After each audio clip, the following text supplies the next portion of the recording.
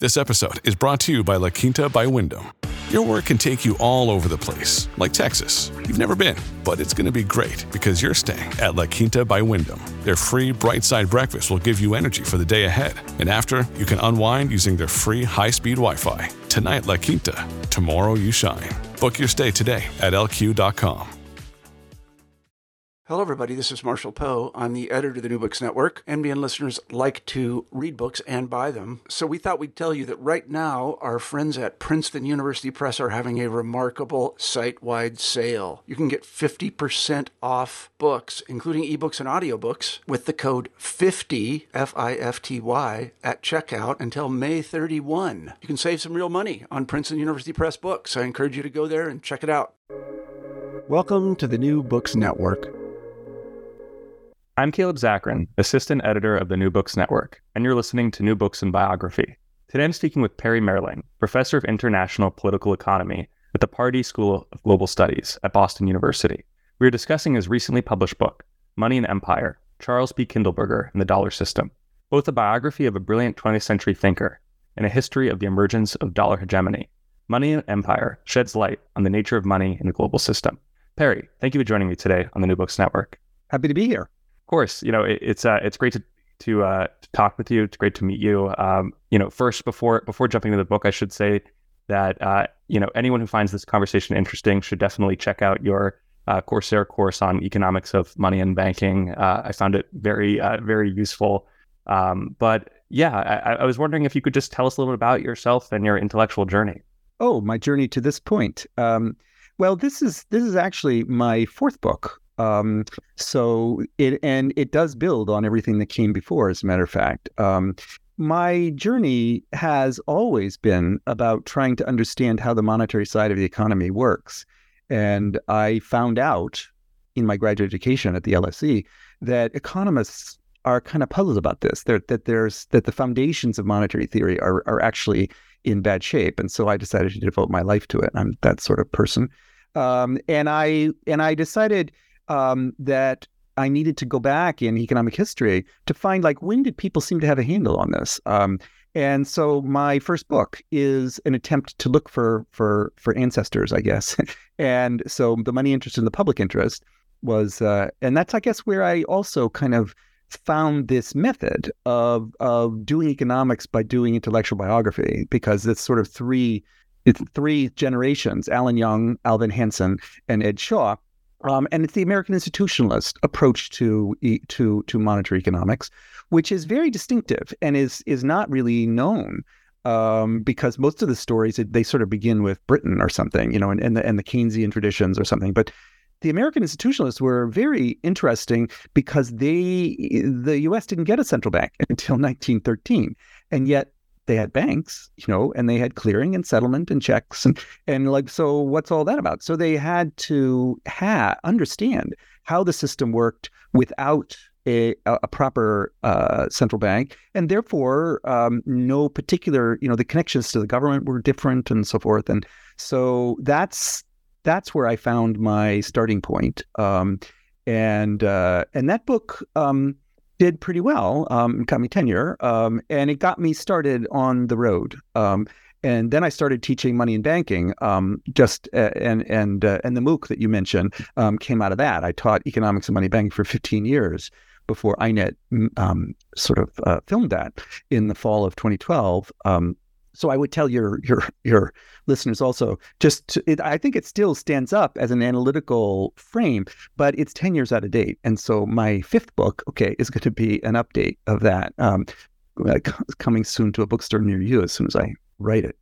But I realized after I finished that first book, which is American Monetary Thought from 1920 to 1970, those three guys, but that the story after 1970 was really about finance, the rise of modern finance. And so I had to teach myself modern finance.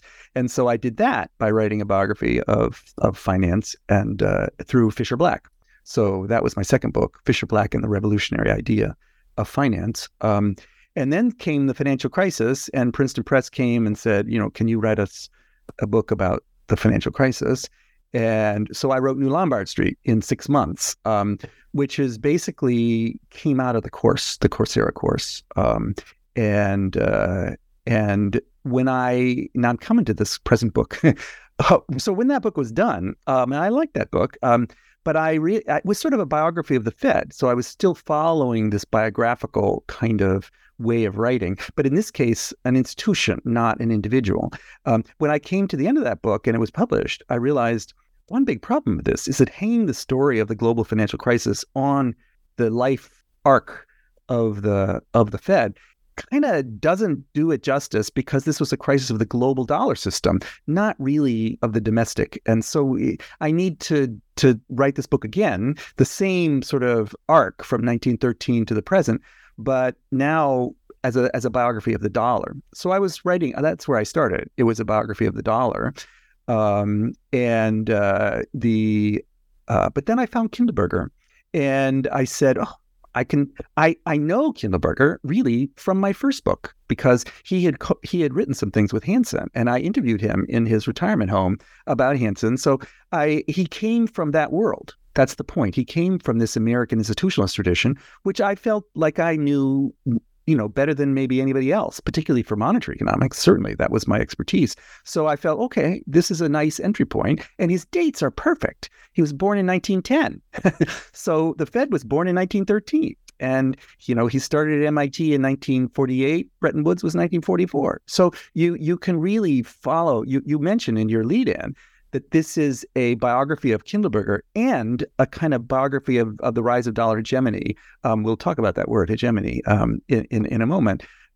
So that's why it can be both of those things, because the dates kind of line up and the stories intertwine, because he sees his life project. I came to believe, I didn't start with that idea. He sees his life project as kind of doing for the global money system what his teachers at Columbia had done for what Willis, H. Parker Willis, had done for the United States. Unifying this disparate little monetary system and creating a central bank in New York, the New York Fed, and the Board of Governors and so forth. And so the arguments to him from an early age, the arguments for why it's a good idea to have kind of a unified monetary system within the United States are the same arguments for why it's a good idea to have a unified monetary system in the world. It's a little harder because we don't have world government. And that's the challenge. And that's the challenge that he accepted and spent his life kind of working toward. I wanted to write this fourth book because it seemed to me clear. I had already done money. I'd already done finance. It seemed to me international finance was the next thing that I needed to understand in order to understand the full monetary and financial side. So I spent that's why it took me 10 years, because I had to master another field. And so the story, you mentioned that there are these two threads in the book. There's actually a third one too, which is a history of economic thought. Okay, that it's talking about where did modern international finance come from, and what are its shortcomings maybe too, and because Kindleberger was a critic of it from the outside, and so it lets you see, that there are other ways of thinking about the world than Mundell Fleming or the things that are in the textbooks. Because he's coming from a period before all that stuff, before ISLM, before the stuff you learned in college, and he knew how to think without writing down models or running regressions on a computer, and so that was it's an old style, but it turned out to be. It's really I must say I'm very impressed by him. That he was.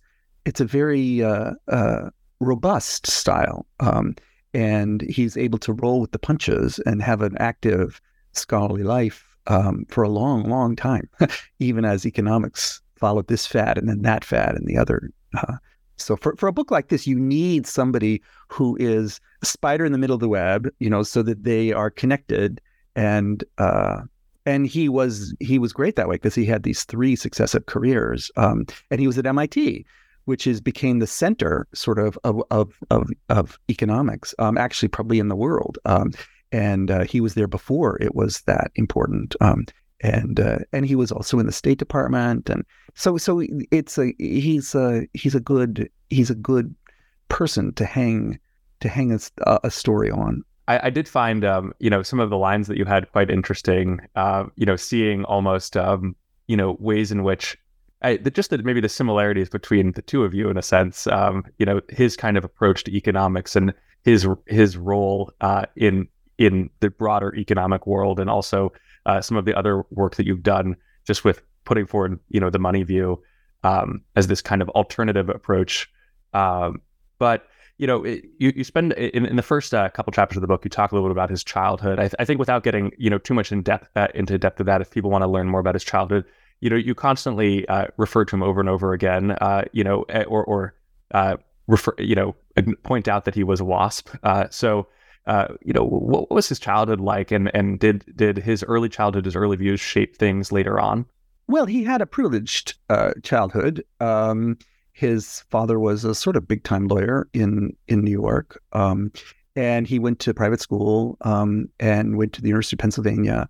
And I think he was really headed toward a career in international banking. That's kind of what he wanted to do, which would also have been a privileged life. No one would hire him right out of undergraduate, partly because he didn't know anything, but also because the Depression was just starting then.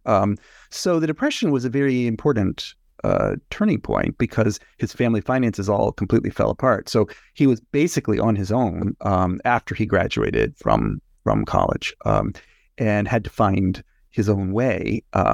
And that led him to go to graduate school and then central banking, not private banking, but central banking at the New York Fed and the BIS. And I think that that was a very formative experience. Central banking is also a very privileged life. As a matter of fact, he was traveling first class upgraded to first class when he went to the BIS across the ocean, because the liner discovered he was from the New York Fed, and they shipped all their gold with that liner. So they treated him like a celebrity. But then World War II intervened, and so that planned life, I think he would have happily spent his life in Basel, eating well and dining with visiting central bankers. But World War II happened, and he managed to get back to the U.S. just in time, and he was the WASPy part. He had two admirals in his ancestry, and so I think he felt very much that it was his duty to engage with this war, and so he got involved before the U.S. declared war, and was actually kind of miffed when they made him come home in order to get basic training or whatever. That he was. So he then went back. And he loved working after D-Day. He went on the European continent, traveling with General Bradley. I think those were the highest points of his entire life. So I imagine he could be rather tiresome about that. But I think it's true that it was the turning point. And then he returned, to economics via the State Department, getting involved in Marshall Plan and the reconstruction of Germany. He was important there, and in 1948 he left. He started MIT, and so that was his second career. Then starting at MIT, and he really had to retool because he had been away from. If you're following the dates, he'd been away from the academy really for 12 years. He'd been in public service, and so he had to get going again. And he did at MIT, and he was always grateful that they took a risk on him, taking somebody like that. And I suppose you could say he took a risk on them too, because MIT wasn't really much of anything at that time. Samuelson was there, but Solow wasn't there yet. It certainly was not the powerhouse that it became later. And so he grew up with MIT. So you ask about this WASP background, its importance. I think the importance for a life that was very disrupted, was that he had a lot of self-confidence and resilience. And I think he felt that he was he was part of the American establishment in some way, so that he was comfortable. Even if he had no money, he did not feel that he was oppressed. And he liked people. Maybe that's another kind of, he liked socializing, and he once pondered. He said he likes people more than he does like books and ideas, and I think that is kind of true. And held him back maybe a little bit, but he turned it into an asset because he wrote stories, in economic history, and stories for people, stories that people like to hear. A lot of his later work, when he became an economic historian after he was mandatory retirement in 1976, that big book of his international finance essays is a lot of these are festive entries or keynote speeches or things like that. So they're talking to people instead of academic articles in which you're dotting every I and crossing every T and putting all the footnotes in and citing all the proper people. And so it was a different kind of a life. I hadn't really thought about that. I mean, I make a point of it. I think it's important, but I hadn't really tracked it. I'm making up some of this in conversation with you, but I think it's all in the book. You read the book, so I'm not telling you things that are new to you. I'm just trying to follow that thread. So now you're going to ask, am I a WASP? Okay, and because you started this with similarities, and I suppose that's true. That I am too. I did not grow up, however, with his self-confidence. Probably because my own family finances fell apart a decade earlier. So I was 11 instead of 21. Okay, so my formative experience of the world was in the 70s of the United, and when I was 11 in 1970. Okay. So that was pretty bad time to be alive. Made me into an economist, I suppose. But you mentioned the money view. So let me just follow up on that. One of the reasons that I wanted to do Kindleberger is he is a key currency guy. Okay. He followed sort of John H. Williams, who was at Harvard and was vice president at the New York Fed when he was there. And I had a sense. I told you I wanted to teach myself international finance, and so I had to find a teacher, and Kindleberger is the one I found. And I really do think that the key currency approach, which is a minority approach and has always been, is the international version of the money view. That's the point, okay? That the money view that I had been trying to put together for 15 years. As I said, it was filmed in 2012, and that's when I then started to write this book. The international side, I really didn't know very much about. Those lectures on the international stuff were pretty preliminary in that course. So I've spent 10 years learning about it now, and that's the main thing that I have to update in the class. But it was everything I learned about international finance, I kind of learned from Charlie. And so that key currency view which is completely absent in the MOOC. I think I don't mention it at all. I even think maybe I didn't know about it. I didn't know of its existence. So that's sort of shameful to say, but because I did think of myself as being really very well educated in the history of American monetary economics. So I knew of some of the people. James Angel, for example, who was Charlie's thesis supervisor at Columbia, was actually a student of Alan Young. So Alan Young is the first guy I did in my first book that you asked about. His student, James Angel, was Charlie's thesis supervisor. So in a way, Charlie is a grandson of Alan Young, following through. And Angel was a favorite student of Alan Young, as a matter of fact. And so there is a direct intellectual connection there. And so it's not surprising that that I can integrate Kindleberger into my previous understanding of the monetary world. That's what I'm doing in my courses right now. You mentioned in the intro that I'm teaching it at the Pardee School. I took that job 5 years ago after 30 years in Manhattan, and I guess you're still in New York. So and I still have a life in New York. But it seemed to me that in order to do international finance sort of properly, I needed to get out of the beating heart of it and understand what the rest of the world is. And so Party School is really a lot about the problems of the Global South. And we just had a conference about debt sustainability in the Global South and the kinds of problems that are happening. And the kind of call for de-dollarization, all that stuff. I don't think I would have really engaged with that if I had stayed in New York. But here, these are central topics. And so it's very exciting to keep pushing the ball forward, or maybe I should say rock up the hill, Sisyphus. So I'm having a second career in a way, after 30 years in one. Instead of being forced to retire at mandatory retirement, I actually can stay in academia and have a second career. With talking about Charlie's second career, MIT in many ways was his second career. His first career being public service. Yeah. Public service. And when he gets to MIT, you mentioned that it wasn't necessarily the department that it would later become. And how did Charlie fit in with the rest of the economics department there, and how did his views and approaches differ from most of the others? Well, as I say, when he first came, there wasn't much of an economics department. So he was a backbone of it. And for the first, I think I mentioned in the, somebody counted up, he supervised like half of the theses. And then Bob Solow was hired almost soon after him. And Bob Solow basically supervised the other half. So the first 10 years of the department was a small number of people. There were also some political scientists there, and it was a general social science department.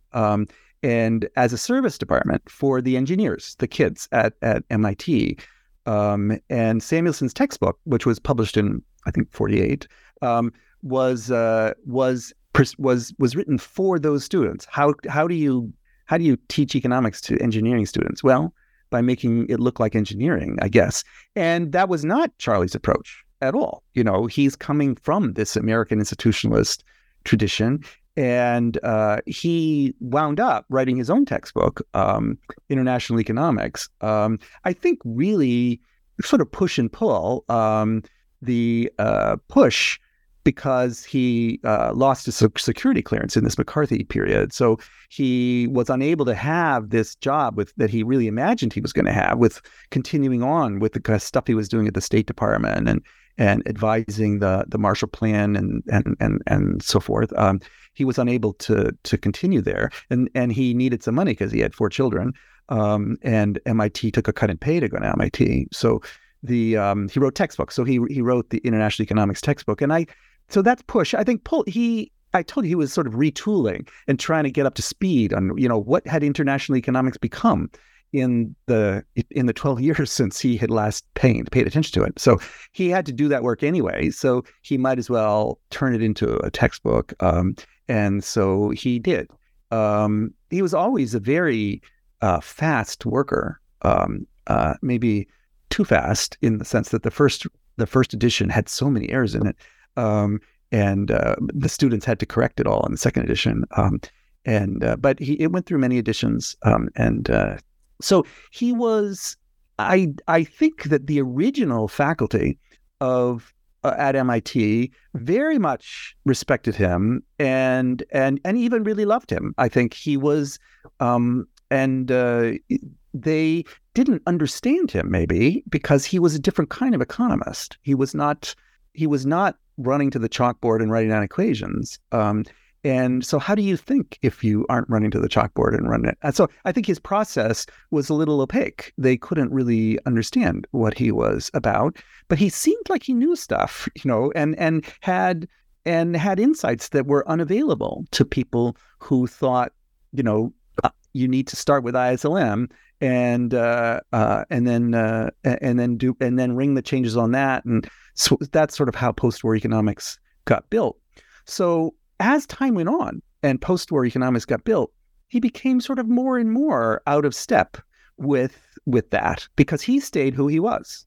He stayed who he was, even as economics changed away from him. And the new crop of graduate students who came in when MIT decided to make a push to be the top department, they were all They were mostly a little dismissive of this old guy who seemed like a has-been, and he's occupying a seat that really should belong to one of them. And so he got a little, pushed out, I would say. They did a festival for him in 1971. He's only 60 years old. So thanks very much for your service, Charlie. And I'm older than that. So I feel what that must have been like. And that's what he began trying to find another audience. And I think the economic historians became that other audience that that book, World in Depression, which is his story about what caused the Great Depression. It's also sort of autobiographical because he grew up in the Great Depression. And so he was interested in what caused the Great Depression. He dedicates it to his father, who, so this is personal. His father lost all his money. His family finances were destroyed by the Great Depression. So through no fault of his own. So that's something that he wants to understand. And the reception of that book, I think, showed him that there was a future audience outside of MIT. And so when he was forced to retire in 1976, it actually opened up a whole world, and he was free to have a third career, which, as you mentioned, as something of an economic historian, he, was he an economic historian? He always said he was a historical economist, not an economic historian, because he never went into the archives. He never dug up new facts. The way I understand him really is that what he was doing as an economic historian is more or less the same thing he was doing as an intelligence officer in the OSS, which is just, gather all the intelligence, all of it, interviews with prisoners and photographs and all of it, read it all, and then say, what does it add up to? Where are the Germans building those bombers? And tell the generals, and hopefully they'll go and bomb them. And that's basically the style he was as an economic historian. He's depending on actual economic historians as sort of field agents, doing the research, finding the raw data, bringing it to him, and then he's sifting it through in order to find out what the actual story is. And then he develops this method where he's not, his last book before he died, it was a collection of his greatest hits, and it's titled Comparative Political Economy.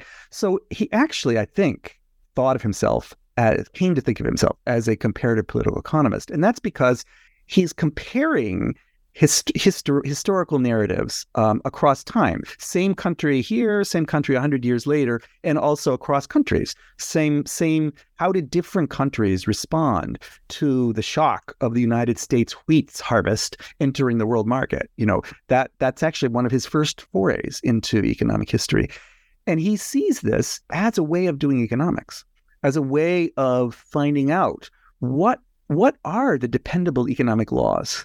And there are maybe not very many of them, but they're maybe very deep, and we can build on those foundations instead of shaky foundations like utility curves and production functions and things like that, which are created from they don't kind of exist in the world. And so you can create some pretty rickety structures. So he's looking for robust economic laws,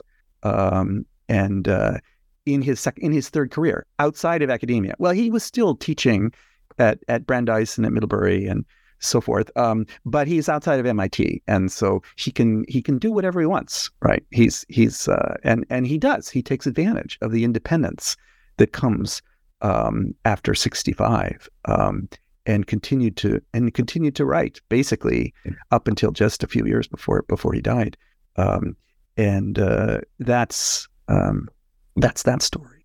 Something that seems very clear throughout is that he was always even if he was very interested in history, he was always engaged in present day issues. And one of the most important things at his time was that he saw the establishment of the Bretton Woods Agreement and eventually the collapse of the gold backed dollar. And I'm wondering, what did Charlie think about the Bretton Woods Agreement? And then maybe as like a sort of a second question for listeners, because I'm sure this is what some might be thinking is, what did he think of Robert Triffin's famous critique? The key currency view, which Charlie would have imbibed, maybe not so much from Angel, but certainly from when he was at the New York Fed under John H. Williams, sees the dollar system emerging from business practice already, already in the 20s even, and central bankers are seeing this and trying to manage the transition from a sterling standard pre-World War I, which seems to have come to an end, and to manage that transition to the dollar standard system. As early as 1933, the World Economic Conference. So Charlie knew all about that, and he was hired by the New York Fed really to backstop the tripartite agreement of 1937. So which was to stabilize sterling against the dollar. So that's in his mind. And so from that point of view, what Bretton Woods did in 1944 was to sort of bless the emerging dollar standard system. It wasn't sort of creating from the head of Zeus, this international monetary system that is we're designing. It wasn't designed, It was Darwinian evolution, institutional evolution that created it, and Bretton Woods is really a moment when the countries are all recognizing that is the way the post-war order might look. Remember that Bretton Woods was held right after D-Day, really, shortly after D-Day, when Charlie is on the continent with Bradley. So he was not there. He's not paying attention to that. He's still trying to win the war. And that's important. Whereas Triffin, who's almost exactly his contemporary, had spent the war basically at the New York Fed. And so he was there. He wasn't at Bretton Woods, but he immediately joined the new IMF that had been created, and which he imagined was created by these ministers as the new world central bank. And so that's almost exactly the opposite of Charlie's frame. And so they were inevitably going to tangle. And that tangling happened, I think, actually repeatedly, although not very publicly, almost immediately, because Charlie certainly never thought, what Triffin thought was that the U.S. had agreed to let the IMF be the central bank. And the U.S. never thought they'd agreed to any such thing. And that, in fact, the key currency idea is instantiated in the Marshall Plan, in unilateral actions by the leader, by the United States, and the reconstruction of Europe to integrate the European economy with the United, and also the Anglo-British loan that happened too, which Charlie was a part of. He was at the State Department when that happened. So he sees the construction of the international monetary system as happening along key currency lines, and it's working. So when Triffin comes along in the late 50s, he spends most of the 50s actually in Europe building the European payment system and so forth. And when Triffin comes along and says, oh no, there's this dilemma that in fact national currencies cannot be international reserves. Really, we need the IMF to do this, and there's this fundamental problem that a national currency, in order to get lots of it in circulation, the country has to run deficits, and of course that makes the country weak, and so this is not sustainable. And Charlie thought it's perfectly well sustainable. That's exactly how the sterling system worked in the 19th century, with the center in London, and that there's no reason why the dollar system can't work with its center in New York, and that's what the bankers are trying to build, and why don't we just let them get on with it, But so he was upset that Triffin's ideas got picked up by President Kennedy and in fact economists more generally, and so there was all this effort to basically keep New York from being the bond market for Europe, and keep and create barriers to capital flows in and out. And ultimately, in 1971, Nixon took the dollar off gold, and then 1973 embraced flexible exchange rates. So the politicians killed the dollar system, or tried to kill it. And the economists gave them aid and succor, and that was that was bad. he was upset about that, and particularly because he feared that 1971 was a parallel to 1931 when sterling went off gold, and the result was a Great Depression. Okay, in this case, the dollar went off gold, and the result was the Great Stagflation. So it was inflation, not deflation. But it was a pretty rocky time, as I've mentioned, that my formative years, and was only put back together again, but the Volcker shock in 1979, which for youngsters like you don't remember double-digit interest rates. You remember a decade of ZIRP and zero interest rate policy. So and we're moving away from that right now. So you watch what's going to happen. So he was definitely following current events and using what he. So, and again, that's like this intelligence analyst sort of model. Like you're using what you know, everything all the data all of the, in order to try to give the best advice you can to the generals. Okay. And that's what he was trying to do. And he gave them the best advice he could, and they ignored it. And so that about the dollar I'm talking about here. And they ignored it. But that didn't mean he stopped. He was a loyal American, and that meant not going along to get along, okay, but continuing to be a pain in the ass and saying, I really don't think that's such a good idea, and looking for an opportunity, looking, how can I find an ear that might be willing to listen, or so that when the economists' infatuation with flexible exchange rates met the reality of flexible exchange rates, and it didn't work out all that great, that created an opening for him. Okay, and so those books on the essays on international finance, international money, became possible. Okay, because he got an audience, and the economists even ultimately embraced him. They elected him president of the American Economic Association. Remember, he was an outsider. And so that all came as a big surprise to him. But I think it was the economists recognizing that, Charlie was actually kind of right about some stuff, and we didn't really listen to him. I think it was hard to listen to him because he was not speaking the language of standard economics. But it was not hard for me to listen to him because I had already, been in the American institutionalist world. So as far as I could kind of understand him. So my job in this book was to I am a modern economist. I have a standard PhD, and so I can translate.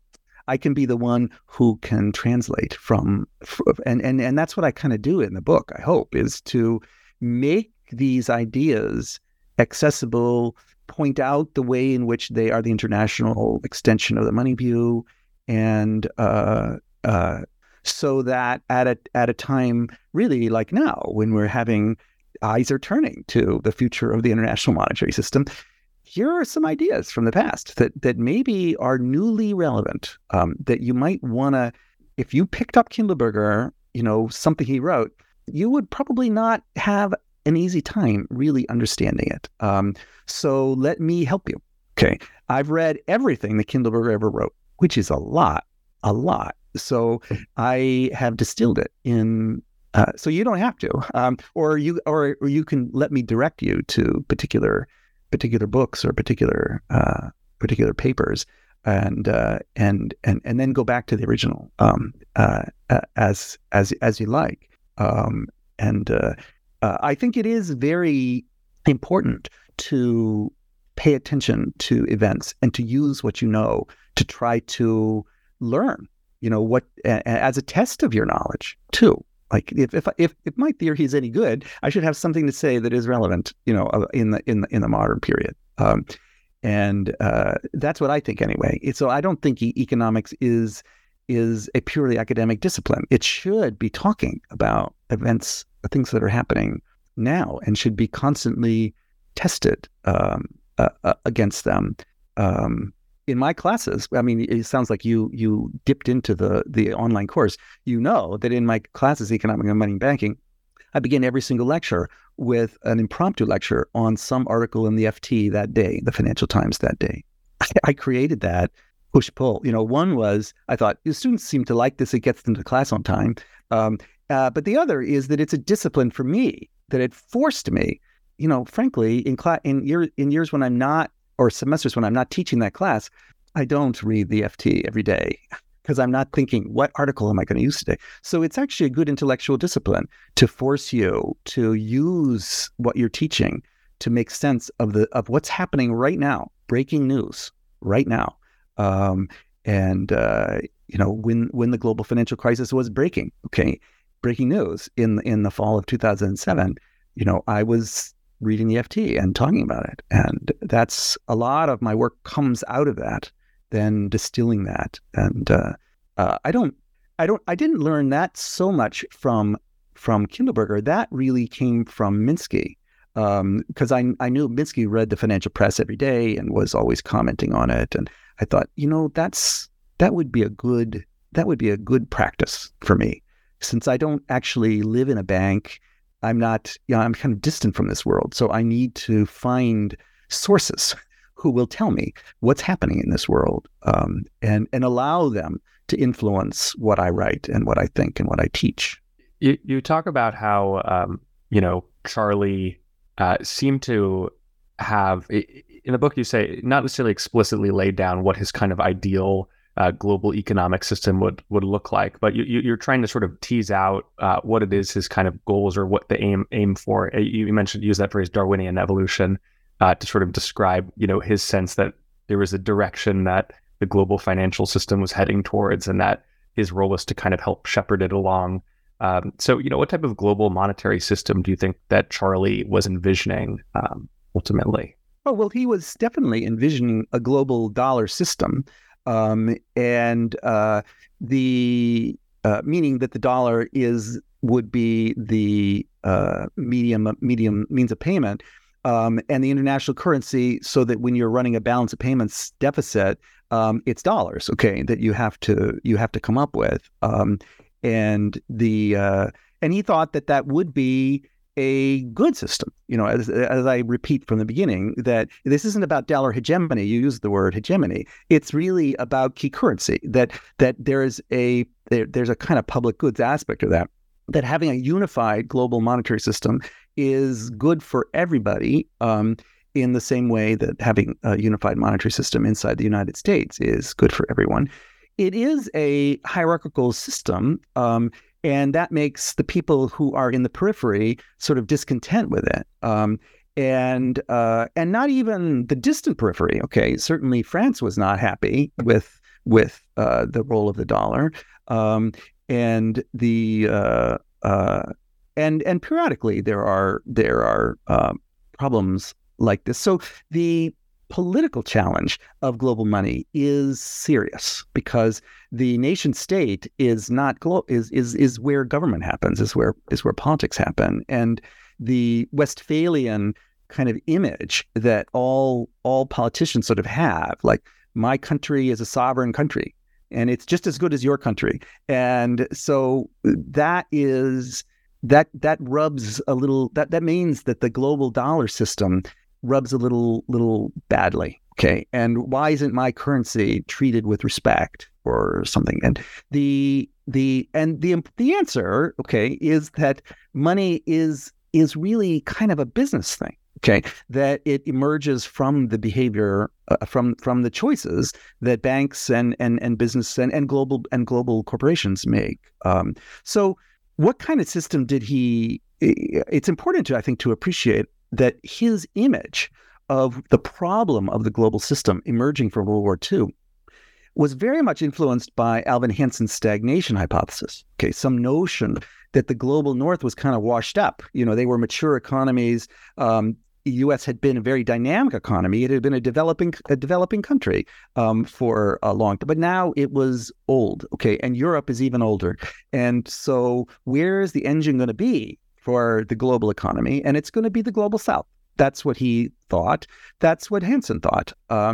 And so that is a challenge for the international monetary and financial system. Like, we can run the Tennessee Valley Authority sort of inside the United States as an anti-depression measure for developing the underdeveloped parts of the United States. what we need to do is to run the analogy to that, the analog to that globally. Okay, which but how do you do that? Because it's not one government. So that's why he and his friends always viewed the World Bank as the more important creation at Bretton Woods, more important than the IMF, because this is about capital flows. This is about development, public funds, okay, but hopefully, just like the Tennessee Valley Authority, sort of creating the conditions that would attract private investment later on. And he thought that was important for the United States, that we need a global engine of growth. And so we should help the development ambitions of the Global South. It's good for us, okay, and good for others too. But there again, you run into political problems. That would mean allowing the Global South to undercut, domestic producers, and therefore forcing you to let those businesses go, but of course those businesses have congressmen, okay? And those congressmen vote for tariffs. And so there is a challenge to building that idea. He didn't live really to see much in the way of global capital flows. He kind of imagined for a while that the multinational corporation might be a vehicle for this, but that proved not so much to be the case for capital flows, because the multinational corporation is largely financing its foreign operations domestically in those countries. So there's not really that much, or what looks like capital flow is tax evasion. He would probably see today. Maybe that was happening then too.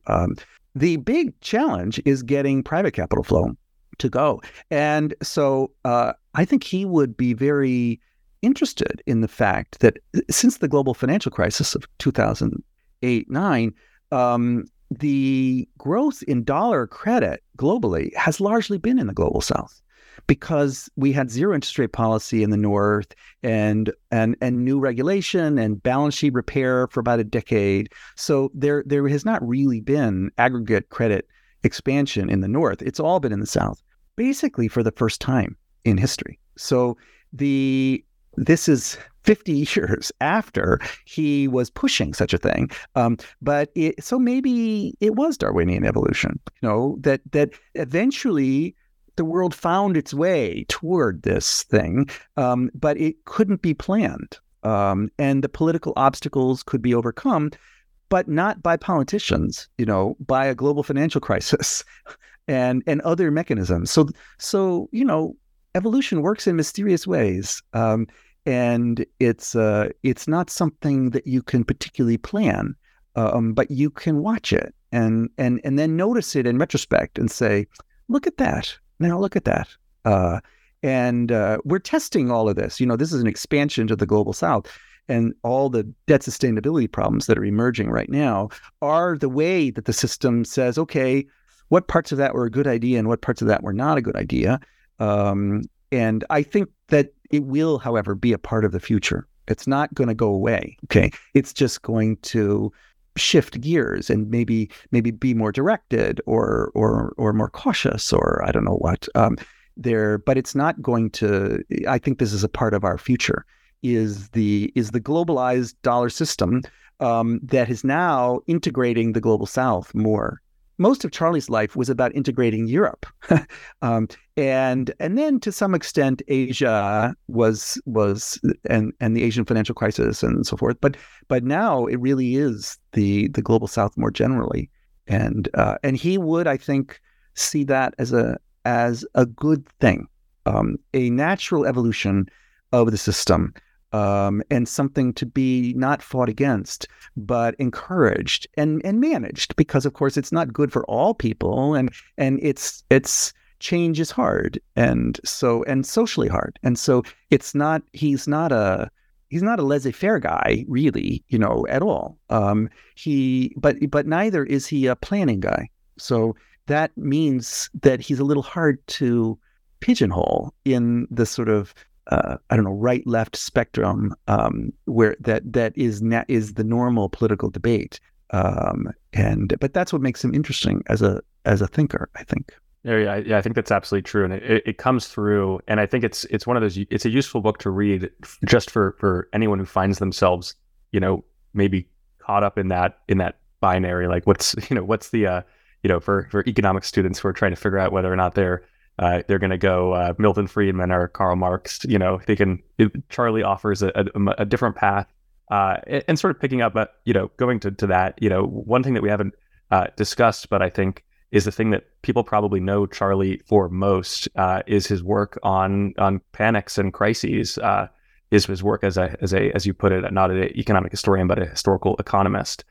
So if you could just for my final question, talk a little bit about how he thought about economic crises. The Great Depression. What was the work that he was doing there? Why devote his life, the end of his life, to really studying these topics? Well, Mayonnaise, Panics and Crashes is, in fact, his best-known book. It's now coming out in an 8th edition, so it has survived longer than he did. But I think it's a misunderstood book. It's often understood as kind of like, oh, here are these really exciting list of exciting events that isn't this fun to like catalog them, and that's not what he was trying to do, okay? He was trying in this book to affect economics, okay? To say, here's a phenomenon, okay, that is nowhere in your models, okay? That is everywhere in the actual world, okay? So that maybe suggests that we should make some advances in economic theory. And it is everywhere. So that is to say, there seems to be something economically law-like about this, that it is fundamental to the way the system works. And so here was his basic idea and I think it was really mostly his idea. He hangs it on Minsky, but if you compare him with Minsky, and you've read everything that Charlie wrote before that, you recognize this is continuous with him, and he's just looking for allies, really. That's why he pretends to hang it on Minsky. Actually, I think is that he's looking for allies, which he could use some. So this book was published in 1978. Okay, and it is really a follow-on from the Depression book, which was published in 73. Okay, where the Depression book is about two basically crises. 29 and 31. So the stock market crash and the sterling devaluation in 31. Two successive crashes that proved to be too much for the international monetary system to absorb. Now he goes back and he looks at all the ones he can find, okay? And he notices a sort of pattern that seems to be general, okay? Which is that something comes along that he calls a displacement. It's often a war. Okay, where suddenly there's a lot of pressure to do things differently. Old ways aren't going to be enough. You need to win the war, and money flows in different directions. And then maybe after the war, there's a reparations, and so money flows in another direction. So there's some big displacement that gets going. And once it gets going, it feeds on itself, and it creates a kind of asset bubble that feeds on itself and until it burns out. Okay, and then it's a little bit of a collapse, and a lot of that on the way up. This is about monetizing credit, so it's an expansion of money as well as credit. And so on the way down, everyone is fleeing for the exits. And the key thing there is what kind of international lender of last resort is there in order to prevent this from continuing to build on itself on the way down. And that's the main idea, that the world needs an international lender of last resort, and that for the present purposes, that's got to be the Fed. Okay, but how can it be the Fed? Because the Fed is only supposed to care about the United States and not about the rest of the world. So that's a political challenge for the United States, but it's also a political challenge for the rest of the world to let the Fed be the leader and to be the follower. So this was a critique of economics. This is a critique. It was a much more, in his mind, a much more contribution to economic theory, not just a lot of fun stories. And if you read it that way, you will see that is what he intended. But most people don't read it that way. And then he followed that up with what he thought of as his magnum opus, was a financial history of Western Europe, which is, I think, of a treatise on money. So the three big history books, World and Depression, Mayonnaise, Panics and Crashes, and Financial History of Western Europe, are a package. Okay, these are the product of his third career, and I think they tell kind of a unified message. If you can get a used copy of the first edition of Manias, Panics, and Crashes, which I had and which I used in the book. I did not read the later editions because some of those, there were co-authors and they got changed after he died and passed it on. And so I'm interested in following Charlie. So I'm following that. But I have now spun off. I've now read all the rest of the editions, and I've written a little paper about what happened to that, and how did that book get to be kind of misunderstood. And there's going to be lots more spin-offs, Caleb. But believe you me, there's a lot on the cutting room floor here, and so I'm going to be doing spin-offs for a while, even as I begin my fifth book, which hopefully I will survive long enough to produce. It takes me a while to produce these books. And it can definitely tell that. It was, we were talking earlier. The research in this is, it's very there's a lot of citations all throughout. It's very clear that you spent a lot of time with the man. Do you mind if I ask what the fifth book is? What you're working on? Oh, I mentioned it before. I'm basically taking the MOOC, the Economics of Money and Banking, which was filmed in 2012, and so therefore kind of stuck in history right back then.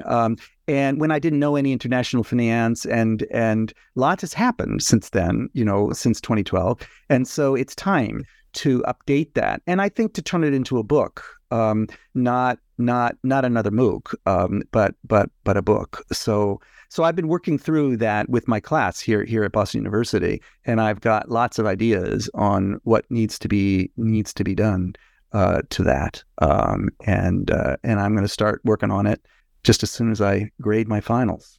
Well, good luck with that. I'm looking forward to reading it someday. Me too. Yeah. Well, Perry, thank you so much for being a guest on the New Books Network. It was great to speak with you about Money and Empire, Charles B. Kindleberger, and the dollar system. How can people go and check it out? Thanks, Caleb. This is fun.